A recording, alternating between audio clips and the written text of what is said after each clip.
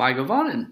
Welcome to the Tolkien Lore channel. I'm the Tolkien Geek, and in this video I want to talk about some differences between the movie and Peter Jackson's movies, in particular I should say, and the books, particularly when it comes to the Council of Elrond, because that has a lot of interesting implications for other parts of the story. So I'm going to be doing a lot of videos comparing different elements of the books with the Peter Jackson movies, since those are the most popular and well known at this point. And this is just going to be the first of many. So let's get started and talk about how the Peter Jackson movies change the Council of Elrond in some interesting ways that affect the story. So the interesting thing about the Council of Elrond in the way that Peter Jackson changes it up is actually you have to know more about the story beyond the Fellowship of the Ring to really understand it. So there's not entirely the case, because you kind of get a hint of this in the actual Fellowship of the Ring movie, where Elrond says at the beginning of the council that you have been summoned here from distant lands. That's a hint of what's going on, but the other part of it is if you've seen the extended edition version of the Lord of the Rings movies, then you know that in the second movie, The Two Towers, you actually have a scene where Denethor comes and tells Boromir that Elrond has called a meeting and he's going to send Boromir to it. And it's kind of not really how it goes. In the actual story, what happens is all these people just happen to show up in Rivendell at the same time for related but not obviously connected reasons. So, and this will probably have to be another one where I do a separate video just on Boromir and how his character is different, because the two are very closely connected. But Boromir shows up as a result of a dream that he had, where he was it seemingly a prophetic dream, and not able to really understand what it's talking about. It uses terms like Isildur's Bane and different things like that, but they don't really know what that means. And so what Denethor ends up suggesting is, go to Rivendell, or Imladris, which was also a name given in the dream, to find out, what this dream is about, because everybody who knows anything in Middle-earth knows that Elrond is the greatest lore master in Middle-earth, being one of the oldest elves and one who keeps up with the history and whatnot. So that's how Boromir ends up going, and it's not even his dream originally. It's originally Faramir's, but Boromir takes it on himself to go, and there's a whole lot of other stuff related to that. So Boromir shows up not because he's been called or because anybody from Gondor has been called, but because he and his brother had this dream, and then Denethor said, well, there's one way to find out what that means. Go to Imladris or Rivendell. So similarly with Legolas, Legolas shows up because in the book, the woodland elves had been charged with keeping Gollum, who had been captured by Aragorn earlier, before the story really begins, or, well, not before the story begins, but before Frodo's quest begins, I should say. And they were keeping him, and he ends up getting loose because of a very well-planned raid into the Woodland Realm. And so Legolas is coming to tell of that. And they're not related. There's, no connection that brings them together at the same time. It just kind of happens. Similarly with the dwarves, Gimli and his father Glóin, who astute readers will know, or astute viewers will know, was one of the dwarves that Bilbo traveled with in The Hobbit.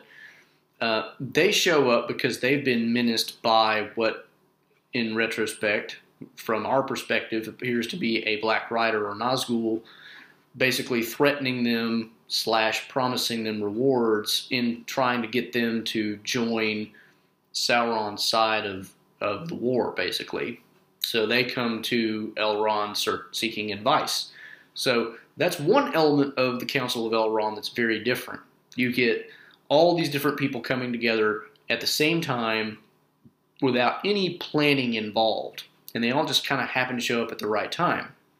And obviously that's seemingly providential, and Elrond even kind of puts it down to providence. He's like, don't think that this is chance, that we are all here so that we here can decide the fate of Middle-earth in terms of what our plan is to counter this threat.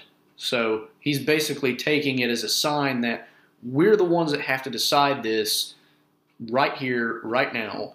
And that sets a different tone for the entire thing, because it's not like they all plan this idea of let's find the best and brightest of all the different worlds and come up with a master plan. It's everybody just happens to show up, and it's like, okay, all these people need to be involved for some reason. So that's, one major difference in the Council of Elrond is the entire setup is different than the way it starts out in the movies. But there's also several other interesting differences I'll get to in a minute. So as I mentioned, Boromir doesn't show up because he knows what's going on or because a meeting's been called. And there's no indication either that he knows what the ring is, because he doesn't know what Isildur's Bane is. There's no hint that anybody in Gondor has that the ring survived, or what.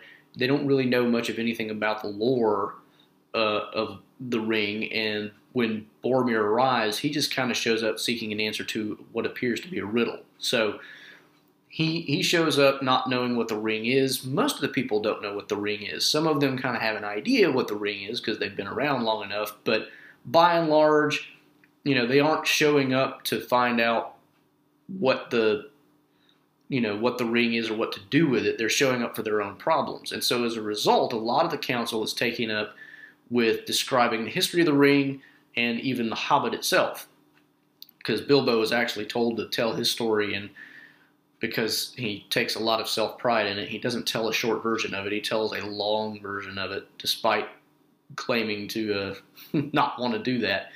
But Gandalf also gives a long history of it that tells you a lot about what probably happened. And of course, some of it's guesswork. Gandalf admits that, but it's interesting because you actually get a much better view of the history of how the ring came to be where it was. How in the world did it come to be found by Smeagol, now known as Gollum, in a river, and then end up under the mountain where Bilbo ended up finding it. So Gandalf actually explains a lot of that. Some of it is kind of explained in an earlier chapter where he's telling Frodo, and then it kind of gets recapped and with some elements added in. They tell about how Gandalf and Aragorn ended up capturing Gollum, and some of the other history that leads up to it. So there's a lot of that going on in the Council of Elrond. They're also telling the stories of the different people who have shown up for their own different reasons. So like I mentioned, the dwarves are there because they're worried about this menacing figure who keeps showing up at their doorstep wanting them to do something for them. Specifically what that voice, the Black Rider Nazgul, wants them to do is to obtain the ring from Bilbo. He basically says, it's as a token of your goodwill or whatever, we want you to get this ring that was stolen from, our Lord, which I don't think they ever name as Sauron, but actually I think he does, actually. Which is interesting because he basically comes out and says, I want you to join evil. But, they of course know who he's talking about. He's talking about Bilbo, but they're not familiar with the actual ring element of the whole story because Bilbo kept that a secret for the entirety of The Hobbit. Gandalf's really about the only one who knows anything about that, and he had to get it out of Bilbo the hard way. He didn't, just confide in Gandalf. Gandalf basically had to pressure him. So you get a lot of their story. You get a lot of the Woodland Realm story. Legolas explains how Gollum got free from, their prison and whatnot. So, you get a lot of backstory build-up in the Council of Elrond because they have to explain why they're there. And it all then kind of ties together into this is why we're all here. It's all related to the same thing. It's this one ring. And that's when it kind of starts to get a little bit more similar to the way it happens in the book. But even then, there's some differences, and I'll get into that next. Once everybody's kind of explained why they're at the Council of Elrond and why, where the ring came from and all that, Boromir kind of pipes up and says, I don't really understand all this. How do we even know this is the ring that Sauron lost and all this stuff? So Boromir interrupts it in a completely different way, and it doesn't really change the tempo of the meeting nearly as much. And basically Gandalf explains, you'd think just based on what Glowin and Gimli just told us about how badly he wants this ring and some of the other things that you've heard about how dangerous it was for Frodo to get here, that it would be kind of obvious. But then he explains, I also tested it, by throwing it in the fire, blah, blah, blah. So you get, all that information again. And then, unlike in the movie where Boromir, kind of goes up to try to grab the ring at some point because he's just immediately tempted, which doesn't really happen. In the book, the council proceeds much more calmly. They end up, actually having a debate as to what they need to do about the ring once they all kind of agree that's what it is. It also comes out, as it does in the movie, that Aragorn is Isildur's heir and whatnot. Boromir is not nearly as dismissive in the book as he is in the movie. He's not gung-ho about it either, for obvious reasons, because he's just seeing Aragorn for the first time. He doesn't know who he is. He's just, he's being told this, but he's, kind of, I'm not so sure about you, but he's not, actively hostile like he is in the movie. So Boromir, his character difference makes a huge difference in terms of the actual process of the entire council. But once they've kind of start debating it, that's kind of the last major difference between the movie version and the book version. In the movie, of course, Elrond just basically says you have only one choice: the ring must be destroyed. There's no real discussion about it, nothing. Whereas in the book itself, there actually is something of a debate about it. They actually discuss multiple different options. They talk about possibilities of not only attempting to destroy it, which they determine can't really be done by them. They discuss trying to hide it permanently somewhere, and they realize, well, that's not really going to work because sooner or later Sauron is just going to overrun all of Middle-earth and reclaim it for his own one way or another if you just try to hide it. They even bring up the possibility of giving it to Tom Bombadil to hide, since Tom Bombadil seems to have some degree of power of his own. Maybe he could withstand, and Gandalf basically says, well, there's two problems with that. Tom Bombadil has some power in his own realm, that's true, but he's not powerful enough to withstand Sauron if all other allies have been wiped out. He's not that kind of character. Tom Bombadil, if you don't know anything about Tom Bombadil, you really have to read the book. I've done another video where I kind of talked about some loose ends that, and one of those is Tom Bombadil, so you might want to check that out. But basically, that option gets taken off the table. And the other reason Gandalf takes it off the table is Tom Bombadil cares so little about things like this, he would probably just throw the ring by the highway and forget about it, because he just really doesn't. It's not in his nature to care that much about that sort of thing. So that option is gone. And they also consider throwing it into the ocean or something like that, which would, of course, be kind of, in the book, this is another thing that you don't really get in the movie. In the book, you find out that Saruman, at one point in one of the White Council meetings with Elrond, Galadriel, and Gandalf, had basically said the ring probably has, rolled down the river into the sea and will remain there forever. And so they basically say, well, let's make his prediction come true and just throw it into the ocean. That, of course, doesn't really work either, because then Sauron has no real end to his threat. He can just continue to build power until he finally conquers Middle-earth, even without the ring. So, they're faced with, at last, a decision, well, could we send it to the west, into Valinor? No, they wouldn't accept that. So they really come to the end of, we have to destroy the ring out of complete necessity, which is really the reason in the movie as well. But in the movie, he just, Elrond just kind of skips to the point and doesn't really nobody discusses any other options. Nobody tries to find any other way, because nobody does want to try to get to Mordor, throw the ring into the Mountain of Fire. That's not a pleasant prospect. It's dangerous. It's very unlikely to succeed. And of course, Boromir makes that clear in the movie. One does not simply walk into Mordor, one of the greatest and most overused memes of all time. But there is some truth to that, but it gets developed a lot more in the book because there's a lot more time to develop it. In fact, the Council of Elrond in the Fellowship of the Ring is one of the longest chapters in the entire trilogy. There's a lot of material. It's really interesting reading just that one chapter because you learn a lot of things. You find out all kinds of interesting stuff about Middle-earth history, where all these different people come from, and get a lot of background on different characters. So, I mean, there's a lot of interesting stuff in the chapter, and it gets really, really, really cut down into a really short. It's not really a short scene even in the movie because it's still relatively long for the movie, but it's a lot shorter than it would have been had they done it the way that it was done in the book. So that's kind of the main differences between the book version and the movie version of the Council of Elrond.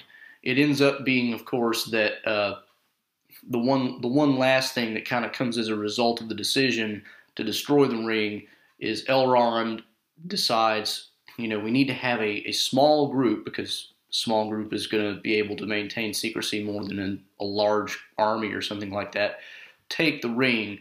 Frodo does volunteer, more or less as he does in the movie, not as a result of everybody bickering as much, but just because they come to a point where everybody is thinking about, well, who's going to do this? And then Frodo just feels kind of compelled to volunteer. The rest of the group are picked a little bit differently. They don't all just kind of volunteer in a gung-ho, yay, let's do it type thing in the way they do in the movie. Elrond actually says what we need to do is have a group of 9 walkers to match the 9 black riders. It's kind of a poetic type of thing because they know that those are going to be kind of their main danger for a lot of the trip is the 9 Nazgul who are out searching for the ring. And so he says there need to be 9. We need to have representatives from all the peoples. Frodo, of course, volunteers to take the ring. Sam is allowed to go because there's no way they could prevent him from going, and they know that. He pops up much as he did in the, he shows up unexpectedly and uninvited at the end of the council, and Elrond basically agrees to let him go because of the loyalty he has to Frodo. He also has Legolas and Gimli picked out, and Aragorn and Boromir are going more or less because they're headed toward Minas Tirith anyway, which will take them most of the way. There's no expectation that the entire Fellowship will ever make it all the way to Mordor. There is some expectation that Boromir will simply break off and go to Minas Tirith at some point, and that's always a possibility for Aragorn.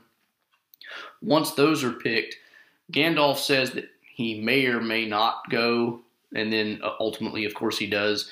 Merry and Pippin end up, they're not at the council the way they are in the movie, so they end up kind of being told about all this later and complain a lot that, if we're not going to be allowed to go, then we're going to come along anyway. And Elrond at first is hesitant about that. He doesn't really want to send them because he knows it's going to be dangerous. And Pippin and Merry, especially Pippin, are actually quite young. Pippin is not even of age for a hobbit. He's 29, which the typical coming of age for a hobbit is 33. So, I mean, he's kind of the equivalent of a late teenager. And he's really worried about the effect that this adventure is going to have on them. But Gandalf kind of talks him into it and said, look, I mean, this quest is basically hopeless anyway. There's no real reason to think that adding 2 more really strong or wise people to this group is going to make it much more likely to succeed. It's better to just count on their great friendship because that's really what's going to pull everybody through in the end anyway. And of course, it turns out that it ended up being a good thing that both Merry and Pippin came along because of the different things that happened in the story later. But anyway, that's the way it all kind of goes in the book, which is both more rich in its detail and a lot more interesting than the way it happens in the movie. In the movie, the Council of Elrond is kind of like a necessary step just to get the ball rolling. In the book, it's a lot more, you get a lot more of the background at that point because you don't have what, in the movie you have the kind of the intro scene where you get a lot of the history behind how Sauron was destroyed and all that stuff. A lot of that comes in the Council in the book, and so you have to go through that chapter, really get an idea of all the importance, because you get some of that when Gandalf talks to Frodo in the Shire, but not enough of it to really get everything. And then, the Council of Elrond chapter is just really one of the best, most interesting chapters, and so I think it deserved its own video. So that's kind of my wrap up as to how the two different, how the book and the movie handled that differently. So hope you enjoyed it. So if you thought that was interesting, or if you would like to learn more about different things about Tolkien, and not just about Lord of the Rings, but pretty much anything Tolkien wrote, then stick around, subscribe to the channel. You can also follow me at Twitter at JRRTLore. Until next time, I'm the Tolkien Geek signing out for the Tolkien Lore channel. Namaste.